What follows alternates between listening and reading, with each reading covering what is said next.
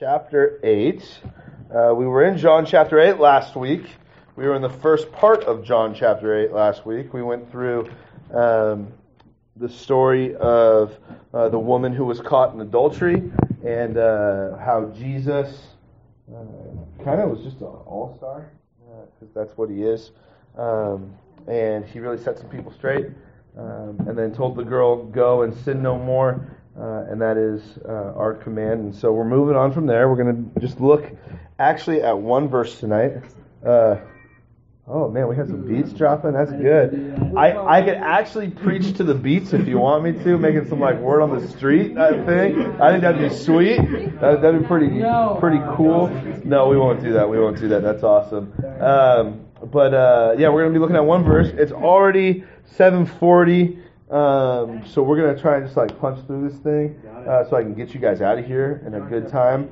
But you guys know how long I talk, and so no introduction there. Yeah, let me see your Bibles. Hold them up. I want to see your Bible because I like seeing Bibles. Oh, look at that half and half Bible. That's great. Awesome. Wow. Well, actually, do we have more leather Bibles than smartphone Bibles this week? Hold them up again. I want to see. Hold them up again. Oh, yes. Yes, that's like the first time ever. We're always more smartphones, so that's really cool. Guys, John chapter 8. When you get to John chapter 8, verse 12, let me know by saying holla. And if you're not there yet, let me know by saying hold up. All right, since I didn't hear hold up, so we're just going to dive right in. I'm going to read John chapter 8, verse 12, and it says this. Then Jesus spoke to them again, saying, I am the light of the world. He who follows me shall not walk in darkness, but have the light of life. Let's pray. Dear God, we just thank you so much for your word. God, we thank you for the opportunity that we have to study your word. God, we thank you that your word is living and active, that it's sharper than any two-edged sword. God, and it pierces through, God, the bone and the marrow, and it gets down to our soul and our spirit, God, and it reveals us the thoughts and the intentions of our heart. And so, God, we just pray that your word would penetrate our hearts tonight. God, as we look at what your perfect word has to say, that we would be inspired, that we would be encouraged, God, that we would be challenged by what your word has. God, tonight that we would leave this place different than when we came. God, and we would just truly have an experience with you as a result of having an experience with your word. God, I just pray that none of these would be my words. God, that you would speak through me. Anything that would be of me, may it fall on deaf ears or may not even be able to get it out of my mouth. God, may your perfect word come through. So God, we just thank you and praise you in your son's wonderful and beautiful name, Jesus Christ. And all God's people said, amen. Amen. So one verse, I was really wrestling with this. I got to be honest with you guys. There's some weeks where I'm just like, all right, I know exactly what I'm going to speak on. And we're just going to like pound it out. Sometimes we're going to do like 2 or 3 verses. Sometimes we're going to do like 25. And my goal, I'm not lying to you at all. My goal was to get us to chapter 9 by the end of tonight. And then I was like, no, I can't do that. So I'm going to get us through verse 30. And then I was like, nah, I'm not going to be able to get us through verse 30. Then I was thinking to myself, okay, maybe I can get us through like verse 25 or something. And the more I was just studying, the more I was like, man, there's way too many sermons in here. And we're not going to get through one verse tonight. So for those of you who don't know, this is week 20, actually. We've been in the Gospel of John for 20 weeks, and we're only halfway through. We're not even halfway through chapter 8. So that's how slow we move. Someone asked me earlier this evening, how long are we going to be in the book of John? Well, if you just do the math, we're on par right now for more than 52 weeks. So we're going to be in John for more than a year. I promise you that's the... Yeah, I'm out now while it's still young. Okay, yeah, no. We're going to be in John for a while, but we're going to follow this pattern. It's going to be like 10 weeks in John, 4 weeks off. 10 weeks in John, 4 weeks off. So we'll kind of break it up, make it fresh again for you guys. And we have some cool guest speakers who are going to be here in 5 weeks, which is going to be fun. And we're going to take a break from John. It'll be good. But for the time being, we're going to try, I promise, guys, we're going to try and get through John chapter 8 in the next 3 weeks. Yeah, it's going to take a while to get through John chapter 3. Because we run into verses like this, verse 12. Then Jesus spoke to them again, saying, and it says Jesus spoke to them again, and when we see that he spoke to them again, we got to look back. Well, when did he speak to them the first time? And we look back we look back, and what Jesus had just said to the people who were around was he had just called out the Pharisees who brought the woman who was caught in adultery and said, hey, he who was without sin among you, throw the stone first. And they all said, well, we're all sinners, so they drop their stones. And they walk away, and then he tells this woman, go and sin no more. And now he says to them, hey, I am the light of the world. He who follows me shall not walk in darkness, but have the light of life. So what he's essentially done is he said, okay, you're all sinners. And now that we've come to the realization that we are all sinners, go and sin no more, which is not a very easy task. And then he goes on to say, all right, and now that I've told you to go and sin no more, follow me and walk in the light so you don't have to walk in darkness. Sounds like a pretty good plan. Like Jesus is like, hey, I will hold your hand. I'm going to help you through this. I'm going to light the way for you. And we could spend, I could have done, I looked up a bunch of stuff about like lights and flashlights and candles and stuff, like when you're in the forest at night and how much candlelight can be seen from. There's a lot of stats on lights, but I don't want to give you a bunch of stats because actually I want to take you to actually my favorite. Is it okay to have a favorite part of the Bible? Is it okay to have a favorite part of the Bible? Yeah, right. That's what happened one time when I was teaching the youth. I was like, now we're going to turn to my favorite book, and they're like, isn't the whole Bible your favorite? Yeah, and I was like, the whole Bible, yeah, it is my favorite book, but there's... Okay, turn in your Bibles to 1 John, please. Turn your Bibles to 1 John. So, where's John? What's that? Where's John? Oh, my brother John? He is actually still on his way home from school. Yeah, he's lame. He's not here. Don't tell him I said he's lame. It's recorded that I said he's lame. So that's yes. Turn to 1 John. This is my favorite book in the Bible for more reasons than one. But we're gonna kind of. Jesus just said, "I'm the light of the world. Follow me, and you will no longer walk in darkness. And when you follow me, you will have the light of life." So the title of tonight's message, if you're taking notes, is "Live in Light." John, 1 John 1. 1 John 1. We're actually going to do something we did a few weeks ago that I really liked. We're going to popcorn read because I'm all about being in second grade again. It's great. And so what we're going to do is I'm going to start, and then when I stop, anyone can just pick up in 1 John, okay? And we're going to read through 1 John chapter 1 and 1 John chapter 2 because there's a lot of things to be said about John chapter 8, verse 12 in these two chapters. Now, before we dive in, we have to understand that the Apostle John, who was a disciple of Jesus, if you remember all the way 20 weeks ago when we did the intro to the book of John, we talked about the disciple whom Jesus loved, who this disciple John was. He was a really young guy when he was following Jesus. Most scholars think he was somewhere around the age of 14 when he started following Jesus. So this is a very young dude. How many of you guys are 14 in the room? Yeah, none of you. So you're all older than John was when he was following Jesus. And so he goes through the first century. They're doing their whole thing with the church. Great stuff. And John ends up writing his gospel after he gets off exile from the island of Patmos. Okay, so John wrote the book of Revelation while on the island of Patmos. He gets off the island and then goes and continues to be a pastor in Ephesus, and he writes the Gospel of John, and then he writes these 3 letters all to specific people. And this is the second letter which he wrote and the first in our collection, I guess you would say, of letters. So this is one of the things that was written by the same guy who wrote John chapter 8, verse 12. And so the theme of 1 John is experiencing God and everything that comes in with experiencing God. It actually breaks down, if we wanted to spend some time going through the book of 1 John, it breaks down very easily for us. The chapters 1 and 2 talk about experiencing the light of God.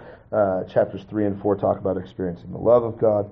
And chapter 5 talks about experiencing the life of God. And if any of you guys want to do a really fun study through the Bible, go through the book of 1 John and actually spend a lot of time on it. Spend maybe a month going through those 5 chapters, and you'll realize, oh my goodness, there's so much meat in here, there's so much truth in here, there's so much I can apply to my life right now. And so we're going to try and do what I just said in the next 30 minutes. I said do it in a month. We're going to try and do it in 30 minutes. So I'm going to start reading, and then when I stop, one of you guys start going, and we'll kind of popcorn this thing, and then we're going to break down a few themes. But this is what it says. I have it all highlighted and underlined, so I can't read it from far away. That's what it says. That which was from the beginning, which you have heard, which you have seen with your eyes, which you have looked upon, and our hands have handled concerning the word of life.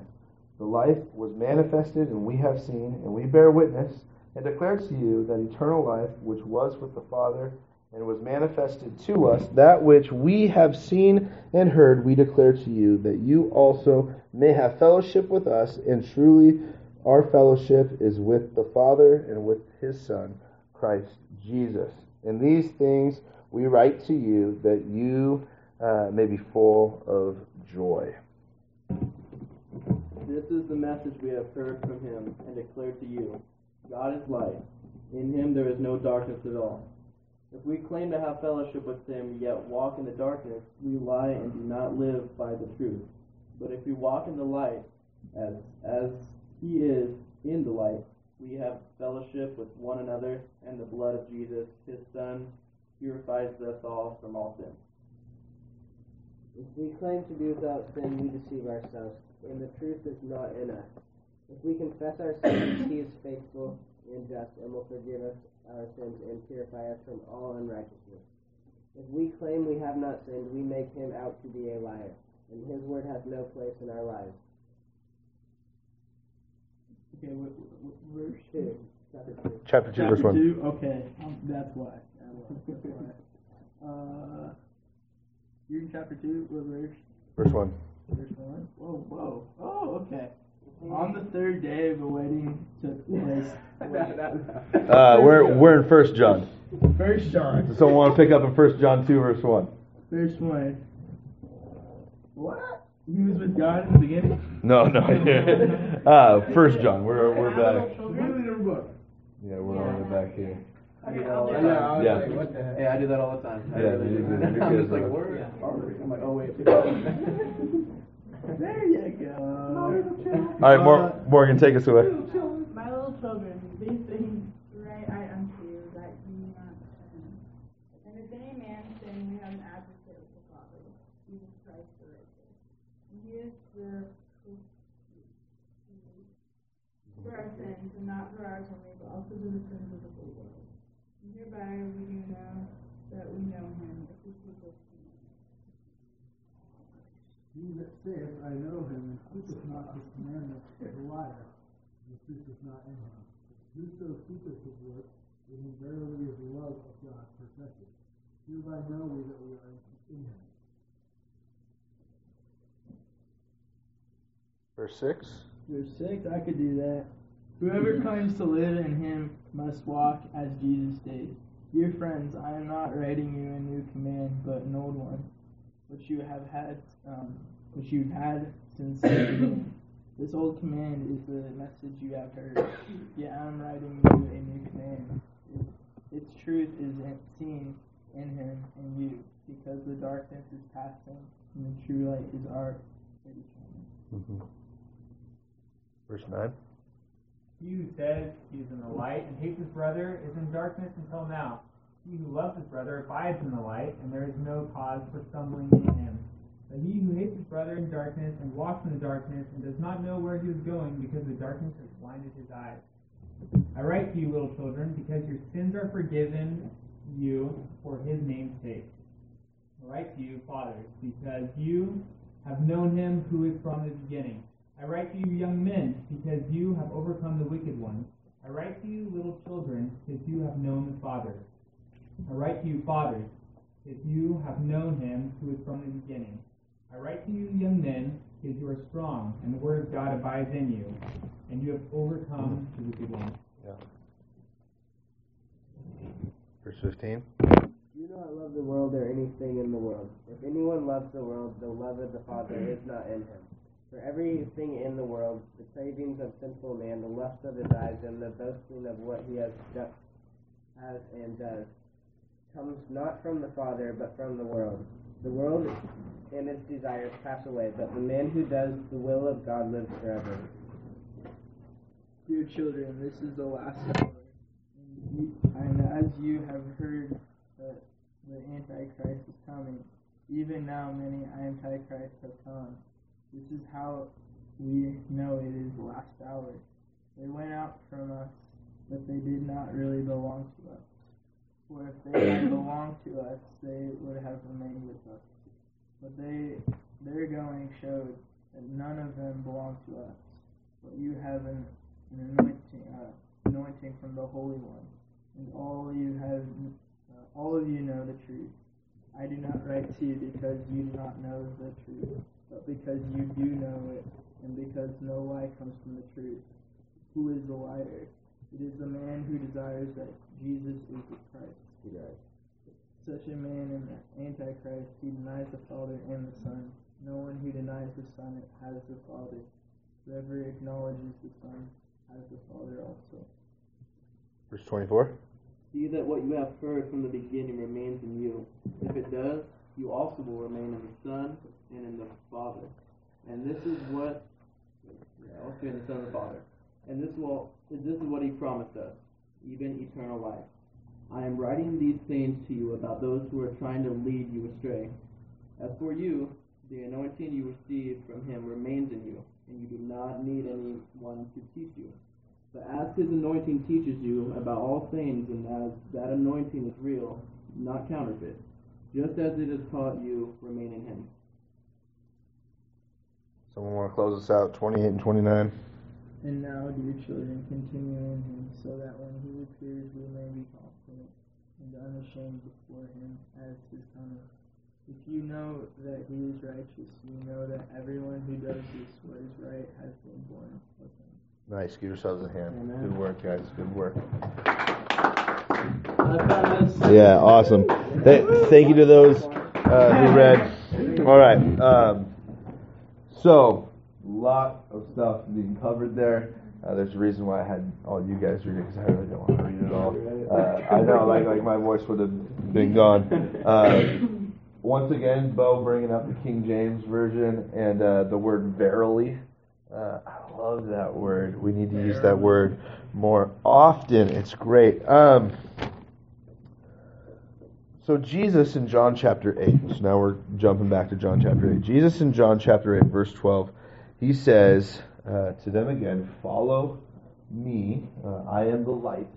Follow me. And if you follow me, you will no longer walk in darkness. And you will have within you the light of life. There's a reason why we call our sermon series, I Saw the Light. Because when John was writing the Gospel of John, he was talking about his experience with Jesus and with the light of the world. John chapter 1 refers to Christ being the light, and that light was the life of men. And so this light is a common theme for John, and as we see in 1 John, it's littered with this phrase, the light. Walk in the light, don't walk in the darkness. But when Jesus says this to the disciples for the first time, let's just say we were walking down the street and someone said to you, hey, follow me because I'm the light. I mean, what would we make of that? Like, what do we think about? It could be a little bit confusing. It could be a little bit vague.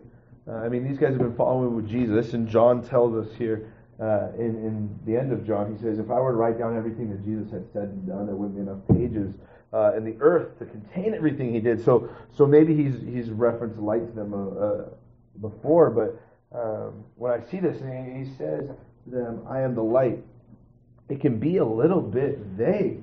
And they're like, okay, I will follow you because you are the light. I don't want to be in darkness. But what does it mean to truly follow you? And so the reason why I had us go to 1 John is because John actually gives us like the step-by-step ways to follow Christ. This is what it looks like if you are following Christ. And so what we're going to do for the next few minutes, and then we're going to conclude with this. And so the next few minutes could be anywhere from 15 to 45 minutes. No, I'm joking. It won't be 45 minutes. But it's going to be an hour. But we're going to look at what it means to be someone who follows Christ, what it means to be someone who lives in the light rather than in the darkness. And the reason why we're going to break this down, to some of you, it's going to be just a reminder. It's going to be like, yeah, I knew that. But to others, it's going to be a crash course, and you'll be like, whoa, this is a lot of information in one night. And to others, it's going to be maybe eye-opening, but to all of us, It should be to all of us. It should be a really good. Well, since the Super Bowl was just this last weekend, a really good playbook on how to tell our friends, tell our family, tell our coworkers about Christ and what it means to truly follow Christ. Because some people are like, man, it just sounds so hard being a Christian, or man, there's so many rules, or yeah, I can't do this anymore, and all that stuff. And people have all these preconceived notions about Christianity, but when we really look at what Christianity is all about, it's all broke down for us right here. And so we're going to unpack a few of these things, because there's a lot in here, guys. Our youth group, probably 3 years ago, we went through 1 John. And I'll just be honest with you, I was in 1 John chapter 1 for 4 weeks. And so we're doing it in a half hour. So bear with me as we go through this. The first 4 verses of 1 John are referring to what they have seen, what they have heard, and what they're now going to declare. Who's they? It's the church, it's John, it's the followers of Christ who are there with him, and they're saying, hey, we have seen these things. We have seen Jesus. We have experienced, we have seen the light, and now we are going to declare what this light is to you. And it picks up here in verse 5, and it says this: This is the message which we have heard from him, and declare to you that God is light, and in him is no darkness at all. Sound familiar? Yeah, it should be, and it's going to continue to sound even more familiar as we go, and it's going to start to sound so familiar, you're going to now forever attach 1 John and light and darkness with one another. And anytime someone starts talking about light and darkness, you're going to be like, yeah, 1 John talks all about that. Just like if you studied later on into 1 John in chapters 4 and chapters 3 and chapters 5, it talks a lot about love. And so when people start talking about love, you're like, yeah, 1 John talks about love, because 1 John 4, 7, and 8 says that, beloved, let us love one another, for love is of God, and anyone who loveth is born of God. He who loveth not knoweth not God, for God is love. Right? Yeah, 1 John talks about love. But it also talks about light here in the first few chapters. So God is light, and in him there is no darkness at all. And this is a simple phrase, and now that we've said it, and I've read it, and you've heard it a few times, I think we could all recite it without even looking at it. But it holds so much weight, both on a personal level, on a spiritual level, on a theological level, on a doctrinal level. It holds so much weight. The statement that God is light and in him is no darkness. Because light is synonymous with holiness, darkness is synonymous with sinfulness, and in God there is no sin. And so first and foremost, when it comes to our theology, when it comes to what we believe about God, we have to believe that God is a God who has no sin. There is no sin in God, and because there is no sin in God, he is perfect, and now he has set the examples to us for what it means to live perfect lives. Will we ever be perfect? No, but he has shown us the example of what it means to live a life without sin. And the sin is something that gets talked about a little bit later on in chapter 2, and we're going to get there. But at the foundation, we have to have this as the foundation of our faith, that God is perfect, God is without sin, there is no darkness in him, and that he is just as a result of that. So everything he does and everything which follows and everything which trickles down to us comes from perfection. So are we all tracking there? Okay. I actually watched a video last night. It's not on YouTube. You guys can go look it up on your own. It's on Vimeo or something. But somebody did a 3D rendering of, like, you start at the sun and then you're working out backwards through our solar system and through our galaxy, and it does it in such a way that it obviously speeds things up, but it shows the amount of time it takes light to get to the certain places, traveling at the speed of light. And this video actually is 45 minutes long, and it shows the sun traveling, or the light from the sun traveling. I mean, it was just super fascinating. I think you only enjoy it if you're like a nerd, because there's like a lot of spaces where it's just you're going through space for like 8 minutes, and you're just watching a black screen, and maybe there's a little dot off in the corner. So it might not be the coolest thing, but I thought it was amazing, because light originates, but then light goes for a very long time, but it goes so fast. And when I think about God being light and God being the source of everything, we all have when it comes to the light and vision and everything, we can see things as a result of light. Same things with God. We can see things such as holiness. We can see things such as sin as a result of God illuminating, and we can now see as a result of that light. I don't think that made any sense. Did that make any sense to you? Okay. It did make a little bit of sense. Sorry, I was trying to get it out into words, and I don't know if it actually came out. That video was just fascinating. I mean, it was really cool, because when they zoom past the moon, and then you zoom past Earth, and then it's in 4 minutes and 8 seconds you will reach Mars, and then you have to wait for it. It was crazy. But God is light, and in Him there is no darkness at all. If we say that we have fellowship with Him, being God, but we walk in darkness, we lie and do not practice truth. Again, another very theologically heavy, another theologically important verse. Because there's a lot of people who say they have fellowship with God, yet they walk in darkness. What did we just say darkness was? For being like a two-faced kind of thing? Yeah, almost being two-faced. I'm a Christian on Sundays, I live for God, but when I hit the world, I don't represent Him. And I think that's a place I'm going to go out on a limb here and just say all of us have been at. And I think that's a reality. Because I think our initial thought, especially if you've been in church for a long time, your initial thought is when you look at that, you're like, yeah, well, those people who are two-faced, who maybe they pretend to be a Christian on Sunday, or maybe they don't even pretend that they're a good Christian on Sunday, but then they go throughout the week and they're just partying and they're doing all that stuff. That's what we normally think of when it's referring to this, but this is so much more beyond that. That's such a small thing, partying and all that stuff. That's so small compared to what this verse really actually means. Because if we claim to have fellowship with God, but then we walk in darkness, we are lying and we're not living in the truth. And what is that darkness? Because we so easily say, that darkness is drinking, that darkness is doing drugs, that darkness is pornography, that darkness is this. And we tend to label the big sins, right? But isn't sin to God?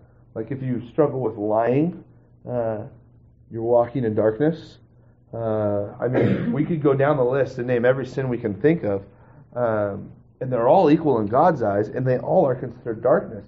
So when I say, we all fall into this, it's a very real thing. And if you were in church on Sunday, Pastor Dave alluded to this a little bit in his message, at least in the second service. We should have a very real heavenly fear or holy fear of the consequences of our sin. Because if we are just willy-nilly about our sin and it's fine, I can do it one more time, but what is that representing and what is that saying to God as a result? So Jesus, you've died for me, thanks for your grace, I love it, I'm going to live for you, and then we sin. In essence, what we're doing is every time we sin, if we really were to look at sin for what sin really is, every time we sin, it's like seeing Jesus up on the cross, walking up, getting a ladder, getting in his face and spitting right in his face. When you say it like that, you're like, whoa, no, I would never do that. But when we sin, that's what we're doing. And that's heavy. That is a very real thing, and it's a very heavy thing that I know even in my own life. I have to check myself every day. I got to take a good look at myself, examine myself, and be like, all right, Matt, what are you doing?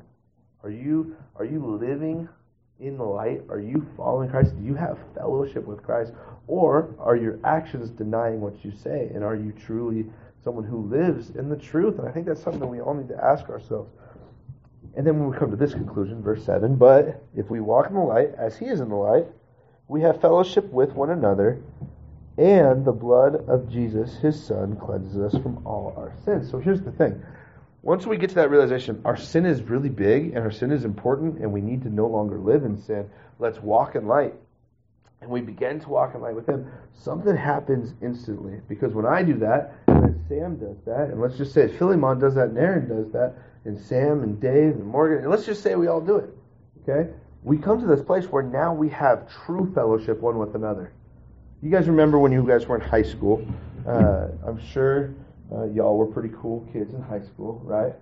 And you had you had friends, and you had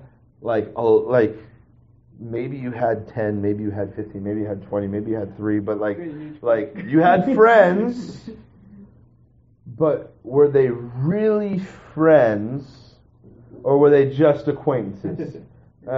Because for me personally, friend is there's some responsibility. If you're my friend, that carries some weight to it. But if you're an acquaintance, it's okay. But so here's the thing: we could very easily come here and have fellowship, but not actually have fellowship. You guys know what I'm saying? It's one thing to just come and be like, yeah, I go to church, I sit down, hey, how's it going? Great. I don't know what I'm doing voices, but you just go through the motions, but you don't actually have legit fellowship. You can't relate, and that's the way it is when we are stuck in sin. That's the way it is when we're living in sin, because that sin, that darkness, hinders us from having true fellowship. So, if you're someone who's living in sin, and outright rebellion sin, yeah, I know I'm sinning, but I don't care, I'm going to sin anyways, yet you go to church, you're going to realize, yeah, I have a hard time connecting with people, because it's impossible for me to have relationship with them and fellowship with them, because I'm in darkness and they're in light. And light and darkness do not coexist. And so there's this tension. So we need to realize the importance of our sin and everything. Verse 8 says this: if we say that we have no sin, we deceive ourselves and the truth is not in us. I think this is reiterating what we said earlier. We all have sin. And if we say we don't, yeah, we're lying. So let's realize and acknowledge, hey, I have sin, and I know that needs to be worked on. So when we're looking at what Christ said, jumping back to John chapter 8, verse 12, because I'm going to keep bringing us back there lest we get so far away from it that we get lost. John chapter 8, verse 12, Jesus had just told the woman, go and sin no more. He who is without the first, or he who is without sin, throw the first stone. So we've already acknowledged that we're all sinners, and now Jesus says, hey, don't sin anymore. I am the light of the world. Follow me, and there will be no darkness. I am the light of life. So when we combine this with what we're seeing here, one of the very first steps for us in following Christ is acknowledging our sin, acknowledging the really heaviness and the importance of our sin and how we are fallen, and then move the next step and say, I don't want to sin, and now move into fellowship one with another. Because not only do we have fellowship one with another when we realize, okay, I have sinned, I've been forgiven, now I'm going to walk in the light. It says that Jesus' blood cleanses us of all our sin. So when we make the conscious decision, I'm going to walk in the light, Jesus forgives us of our sin. I think it's really, really cool. We jump down to verse 9, and this is the big one. It says this: I actually even have it circled, and then with a little line, and I wrote down key point in my Bible. If we confess our sins, He is faithful and just to forgive us of our sins and to cleanse us from all unrighteousness. So it's one thing to acknowledge our sin. It's one thing to say, I don't want to sin anymore. It's one thing to hear Jesus say, go and sin no more. But our sin is still going to have a hold on us until we confess our sin. And here's the thing, if we confess our sin, because that's not an easy thing to do. I mean, how many of you guys have been sinning and you had, I don't want to confess? Yeah, it's not first off, it's not a fun thing to do. That's not when I wake up in the morning I'm going to Disneyland and I'm going to confess my sin. That's not the fun thing to do. But it's important. And Jesus understands, I think the Holy Spirit understands that it's not easy for us to confess our sins. And that's why He throws in that tagline, if we confess our sins, He, being God, is faithful and just to forgive us our sins. Because so often we think, man, if I confess my sins, I'm going to get judged. People will never look at me the same. And then the devil allows our minds to start going into all these scenarios. Well, man, if I told my friends that I struggle with this, they're going to not look at me the same. They're never going to invite me to go places. And then it just breaks down all these different things, and we never end up confessing our sin because we're afraid to confess our sin. But here's right, and it bottles up until we just get to this place where we're yeah, you know what, and people start falling away. And the thing is, we're told here that if we confess our sins, God is faithful and just to forgive us of our sins and then to cleanse us from all unrighteousness. This word cleanse here means to legitimately make us clean. Yeah, like we were once filthy and dirty, and now we are as white as snow. And what it says in the Gospels is Jesus, when He forgives our sin, He forgets it as far as the east is from the west. Yeah, like He doesn't remember it anymore. So when we confess and we say, all right, Jesus, I need your forgiveness, He forgives, and then He forgets. Which that's not a human concept because we don't do that, but God does, and it's really, really cool. And he doesn't hold those things against us. When we confess, God doesn't hold it against you. I think we've bought this lie in America, we've bought this lie in the church that, well, even though I confess, God still keeps track of well, you remember, Matt, when you were in 12th grade, you did such and such and such and such. And you know what? I'm going to hold that against you. God doesn't do that, guys. God doesn't hold our sins against us. If we confess them, He does not hold them. He forgives us, and then He cleanses it. Now, lest I make an avenue for people to continue sinning, if you do not confess, then very much God holds those things, and those are things that are knocked against you. And that doesn't mean just go confess to everyone. Let's confess to God. Now, there's other portions of Scripture that say, hey, it's good to confess to a brother or a sister. And I would encourage you guys, find maybe one person who you can trust, right? And confess sins. You don't have to download all at once. You can. You don't have to, but you can definitely download on God. He's kind of all the time in the world because He exists outside the world and He exists outside of time. Confess your sins to God, and He's faithful just to forgive you. If we say that we have not sinned, we make God a liar, and the Word is not in us. And then John jumps to calling us little children, which is a little bit of fun church history. Can I give you a little fun church history? I got 13 more minutes for you guys. But a little bit of fun church history. We know from the early church fathers that John, at the time he's writing these things, the time he's going around to all these churches, he's really old. John died at about 101 years old. Okay? He lived quite a while, and it's written about him that when he would go to a city, they'd bring him in, and he'd have a bunch of people helping him in, and he got old and frail, and he's probably got his cane, and he would walk up. Thousands of people would come from all over the countryside, and they would all get in the square or wherever where John was going to preach, and he'd get up and he'd just say these few words. He'd say, "My little children, love one another." And he would walk off and go do his thing. People would come from miles just to hear him say that. How do you guys, this is terrible. I don't know if I should say this from the pulpit. How do you guys see Star Wars Episode 2? Okay, the one with Count Dooku? Mm-hmm. And they go and they have the battle on Geonosis. Mm-hmm. Is it a problem that I know what the actual, in the Geonosis, the little bug people, right? Okay. Yeah, I'm a nerd. It's okay. There's a scene in there where Obi-Wan and Anakin are having a lightsaber fight with Dooku. And Dooku's a boss, okay? He's got that cool curved lightsaber hilt, and he's doing his thing, and he force pushes Obi-Wan over there. He hits the thing and it falls down on him, and then he pins Anakin underneath this thing, and he's just doing his thing. He's already cut off Anakin's arm. It's great, and then he's getting ready, he's giving this stupid speech or whatnot, and then all of a sudden you just hear this click, click, click, and then it pans over to the side, and you see the shadow of Yoda, and then little Yoda walking in the room, and he's a fight there is, and he walks in and he does his thing, but he's walking all old, and he's he's got the cane and everything, and you're man, Yoda, what are you gonna do? And then all of a sudden Dooku's oh, Yoda, and he does the lightning thing, and Yoda catches it and all Dragon Ball Z's it back at him, and then Dooku's let's settle this the nice way, and he's when he pulls out his lightsaber, and then Yoda drops his cane, and you're just because up to this point in the movie, you've only ever seen Yoda sitting in a council seat or on Dagobah, with Luke hold the rock, and so you're what is Yoda gonna do? What is Yoda gonna do? And he opens up his robe. He's pulls out this mini and then out of nowhere, the next 30 seconds, is Kermit the Frog jumping all over the place doing spins, and then all you can see is and he's doing all this crazy stuff.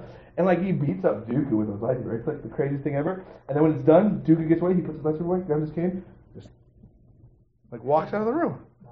And that's John. Okay, just so you guys know, John was the Yoda of disciples.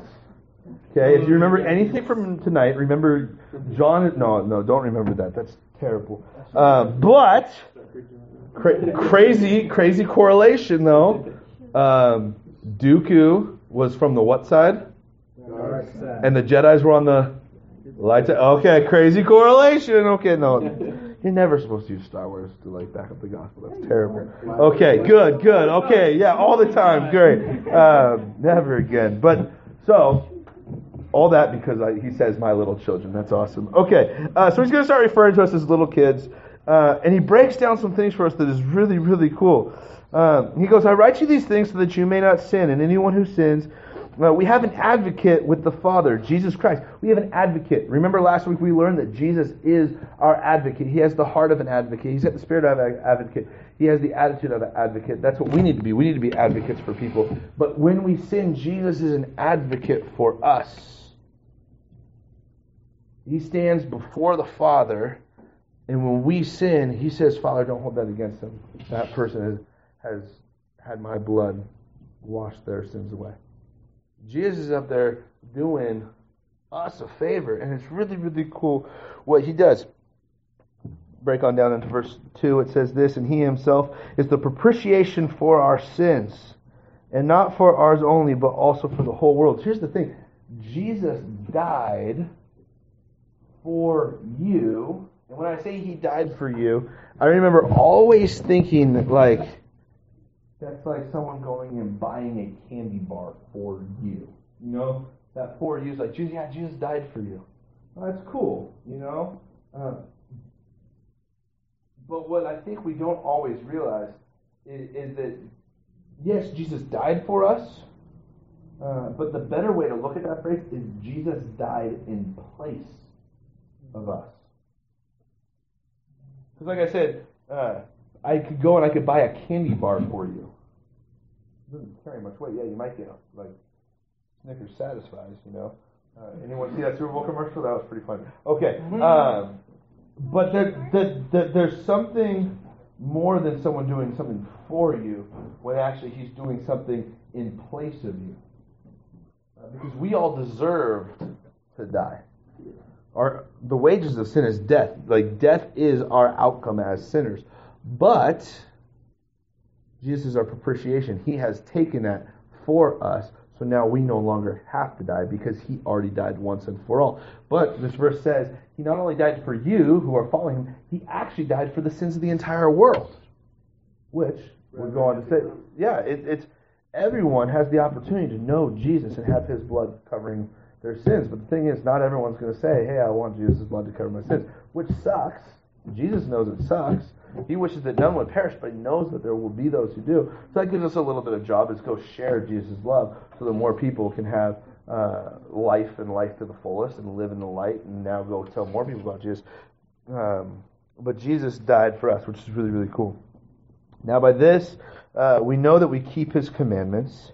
He who says, I know him, and does not keep his commandments is a liar, and the truth is not in him. But whoever keeps his word, truly the love of God is perfected in him, and by this we know that we are in him. He who says he abides in him ought himself also walk just as he walked. So if we say we love Jesus, if we say we're following Jesus, we should walk the way Jesus walked. We should do the things that Jesus did. That echoes what Paul says. Follow my examples, I follow the example of Christ. Then he goes on in the next few verses to say, hey, I'm writing you something, but it's not new because you've known it since the beginning. It's been written throughout creation and all of the Old Testament, but I am writing you something new so that you may understand what this is all about. And then he breaks these things down. He who says he is in the light but hates his brother is in darkness. Okay, if you hate your brother or if you hate someone, that's not good. Let's not hate people. Let's be people who love, right? Okay. If you dislike somebody. Yeah, but let's love someone, right? Like let's be lovers. I think that's the way to do things. Love, not hate. And then he gets to like my favorite few verses, verses 12 through 14. And it's like anytime you see something written and then followed by the exact same thing, like it says it twice. Hint, that's an important portion of Scripture. Yeah, like like when your parents say go clean your room, and you're like, okay, and then they're like, no, go clean your room. You're like, yeah, it's probably a good idea to go clean my room. So whenever you see in Scripture, I see some people shaking their head. They're like, I ain't cleaning my room. If Jesus said go clean your room, okay. Never mind. So whenever you see in Scripture something like doubled up, it carries some importance. This is what it says in verse 12. It says, I write to you, little children, because your sins are forgiven for his name's sake. Pretty cool. I write to you, fathers, because you have known him who is from the beginning. Pretty cool. I write to you, young men, because you have overcome the wicked one. Pretty sweet. He says this, I write to you, little children. Sound familiar? Because you have known the Father. I write to you, fathers, because you have known him who is from the beginning. And here's the home run at the end. Bases are loaded. Grand Slam's about to come here.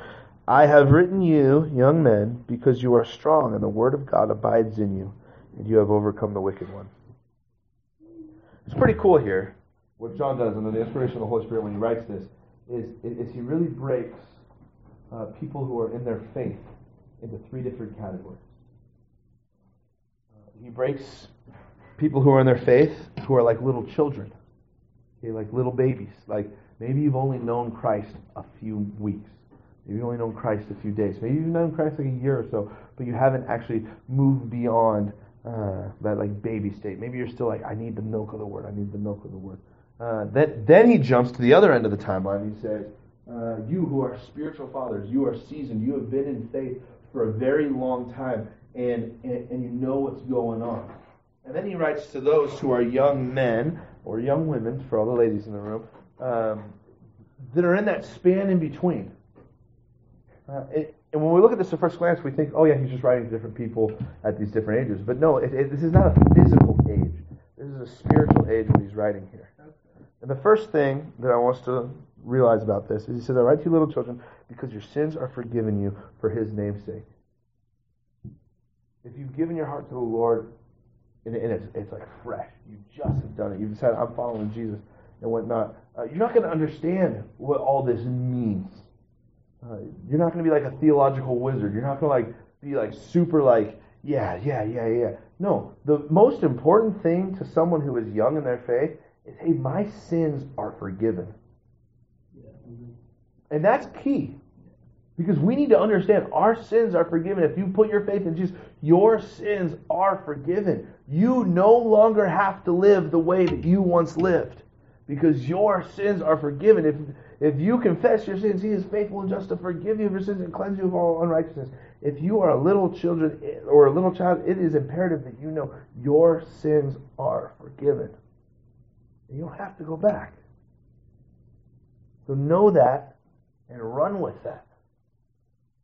And in a college group like this, we're going to have people who maybe have grown up in the church and who have been following Jesus from the youngest time they can remember. But we're also going to have people who probably gave their heart to the Lord maybe in college, maybe in their senior year of high school, or who aren't as far along in the journey. And then he jumps and he writes to those who are fathers, those who have literally done it. You know, I've been a Christian through thick and thin. To these people, these are the people who survived persecution and who are still leading the church. These are the people who are a little more theologically advanced, I guess, if we want to use that. But they're like on the meat of the word, and they are seasoned in their faith. And what he says to them is, hey, I write this to you because you have known him from the beginning. And this is the cool thing, because he says, hey, you gave your heart to the Lord, and yet it was once the most important thing was that he had forgiven you of your sins. But now that you've been through all this, I commend you because you have known him since the beginning. He commends them for their life and their faithfulness to God. And here's the thing. I don't want you to think that, I've only known Jesus for 3 years. I can't be a spiritual father. No, that's not always the case. I've met people who gave their heart to the Lord and within months were like, they had invested everything they could into it. And they're like, you know what? Boom, boom, boom, boom, boom. And they were like totally at a place where they were like, yeah, this is good. But there is also the other side when it comes to age. Maturity comes with age, right? And the same thing in our spiritual life. And I want to encourage each and every single one of us, whether you're someone who would consider yourself someone who's seasoned in your faith, whether you would consider yourself someone who is a child in your faith, find someone who is like really, really seasoned. The Bible doesn't use numbers, but I'm going to use numbers. Find someone who's known Jesus for like 30 years and who's still serving Jesus today, and just go sit and talk with him. Go say, man, when you went through this kind of stuff, what did you do? I'm struggling with this. I know Jesus forgive my sins, but I'm struggling with this. Can you like tell me what? I think that's super, super key and super important. That's what Paul did. Paul took youngsters with him. He grabbed Titus. He grabbed Timothy. He said, hey, come with me. Learn. Follow my examples. I follow Christ. So I think that's really good. And these are all, remember, steps on how to follow Christ and live in the light. It's important to team up with people who've been there and done that. But then he comes to this group of people who I think, looking around the room, I know most of y'all, some of y'all I just met tonight, awesome. But I know most of y'all, and I think we're all in this category of young men. I know there's women in the room. Well, young people, okay? And that's not our age, but in our spiritual side of things. We're in this place where we're probably not yet spiritual fathers, but we're probably beyond the milk of the word, and we're like in the meat of the word, and we are battling sin. It's like, I'm sinning, I gotta stop. That sin's trying to tempt me, I can't go. I can't give into that. And we're in this place where it's this constant battle. And this is what John writes to the people who are going through sin. This is what John writes to these people they're figuring out their faith. They've moved beyond the baby steps, and now they're in, I am like the career age in my faith. He says, I write to you, young men, because you are strong. Okay, if you are in this state in your life and in your spiritual life, know this, you are strong. You might not know you're strong, but you are strong. Okay, and the word of God abides in you. Now make that a truth in your life. Read God's word and let it abide in you. Soak it up, because our strength comes from his word. Our strength comes from the Holy Spirit and what the Holy Spirit reveals to us through his word. And when you combine his word, now giving us strength, what does it go on to say? It says, because you have overcome the wicked one. So, moving on, past the milk, we're in between the end. Now we're here in the meat. While you are in this state, eat as much meat as you can. Like a Brazil grill, like where you keep the thing green and they just keep bringing you meat. You're just like, yum, yum, yum, yum, yum. Eat up as much as you can, because the more you eat, the stronger you get, the more the Word of God abides in you, and the more you will overcome the evil one. Gotta have that protein, that spiritual protein. Here's the thing. I think if we were to take a survey, we're going to say, how many of us get beat up with sin, and the temptation comes, and we give in? I don't know what the survey would be, but I can tell you what the remedy is if you are one of those people who says, yeah, you know what, I give in. The remedy is be in God's Word. Study it up. Eat it up. Eat up His Word, because the more you eat up His Word, out of the abundance of the heart, the mouth will speak. We are going to do what we put in. Like in math, the function machine, function in equals function out, you know? Like, what you put in is what you are going to produce. And if you're putting in junk, if you're putting in sin, you're just going to be a sinful, junky person. But if you're putting in God's Word, when you get to situations when you are tempted, you can be like Jesus and be like, no, devil, memory verse. Boom. Honestly, we laugh because it's that simple. It's super simple, yet we don't always do it. I would say 85% of the time we don't do that. Yeah. We either are like, yeah, no sin, I'm going to try and resist you on my own. Or like, yeah, sin, all right, let's do it. We jump in. Like, our natural reaction when sin comes, we're not like, woohoo, Bible verse. But we should, right? Yeah. And we all have room to grow. Because maybe you are someone who's like, yeah, I speak the Bible verse is great. and I don't give in to temptation. But then when there's other situations, you're not having the word flow out of you. Maybe it's gossip, maybe it's whatnot, and all down the road. I mean, there's a lot of things. But for us who are in this growing stage in our faith, we haven't arrived yet, but we've moved beyond just the John 3:16 faith. We've moved into the wholeness of the Bible. We got to battle our sin. I said I was going to be done in 13 minutes. It's already been 18 minutes. And we still have a few more verses to go. I want to get to this verse, and then we'll go home after this, I promise. Verses 15 through 17 say this. Do not love the world, or the things of the world. If anyone loves the world, the love of the Father is not in him. That's key.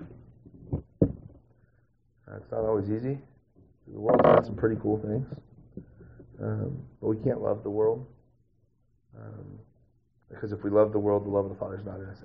And that's really important. And the draw of the world is very strong.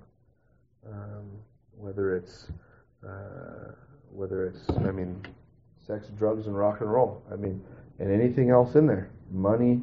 If you love the world, it very clearly says the love of the Father is not in you. And I'm glad I'm not God, because I wouldn't know what to do in this situation.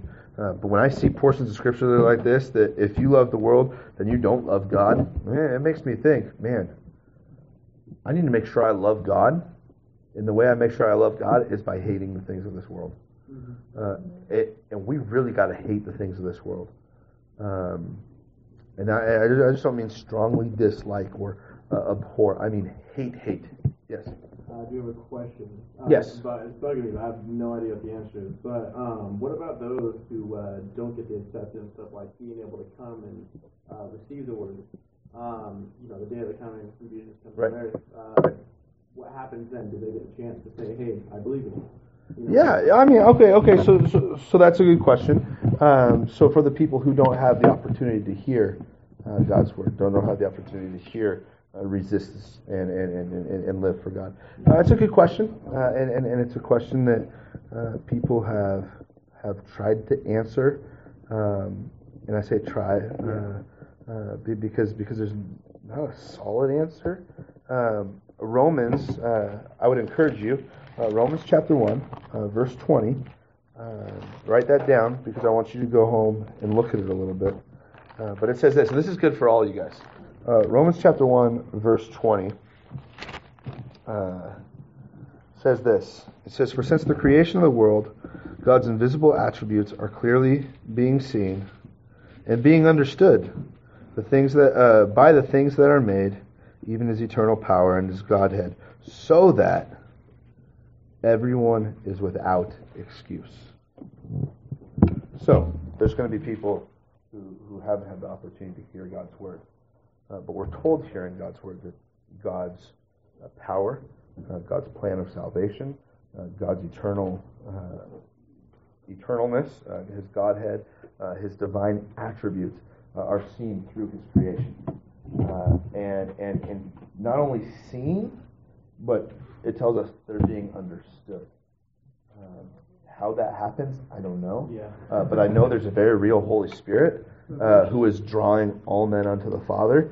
And I know that all peoples will be without excuse. So for me, I live in America. I live in the Western world where, you can hardly turn the corner without seeing a church.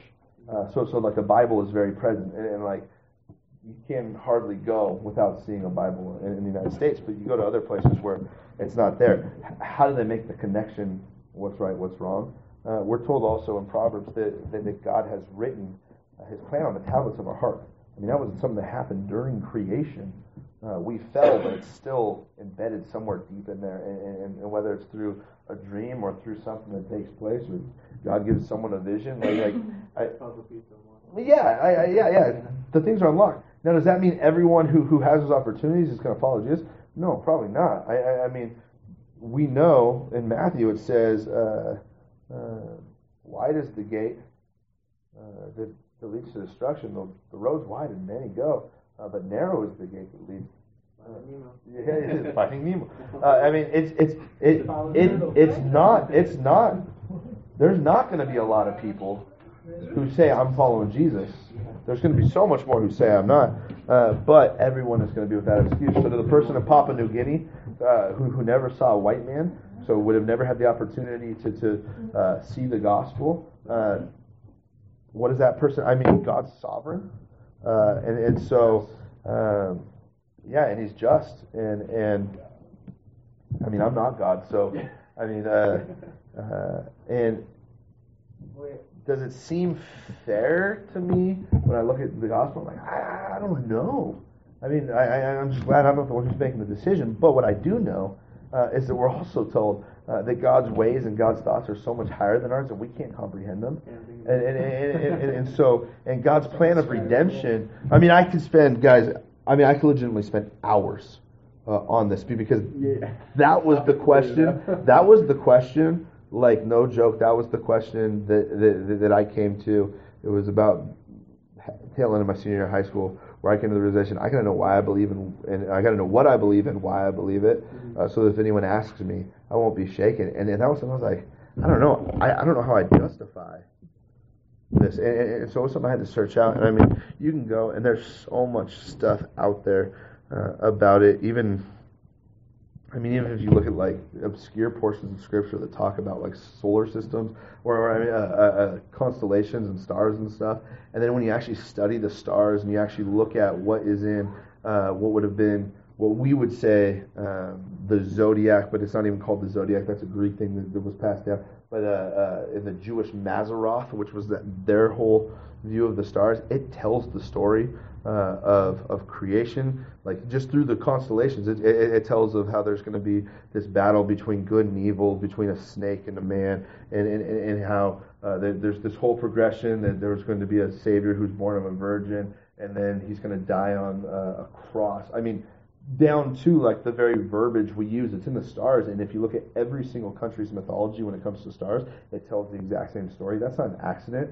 So like to the person who grew up in Borneo, who never knew about Christianity or whatnot, but his grandpa told him, hey, this is the story that's in the stars, and he saw it, and he goes, that's what I want to put my faith in, and I'm going to reject all these gods of nature that my people have, and that's what I'm putting my faith in. When I put those things together, I'm like, hey, you know what?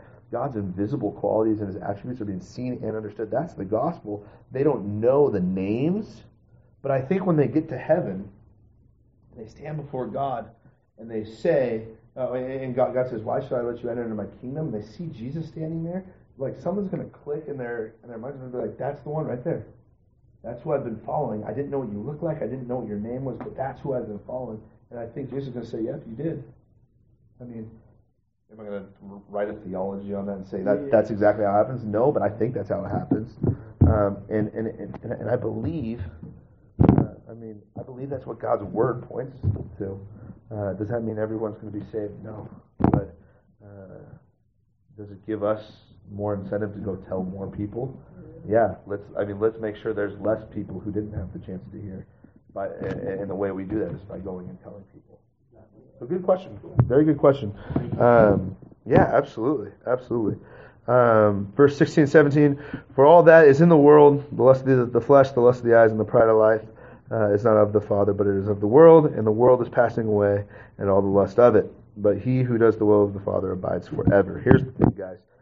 Every sin there is that we could give into breaks down to these: the lust of the flesh, the lust of the eyes, and the pride of life.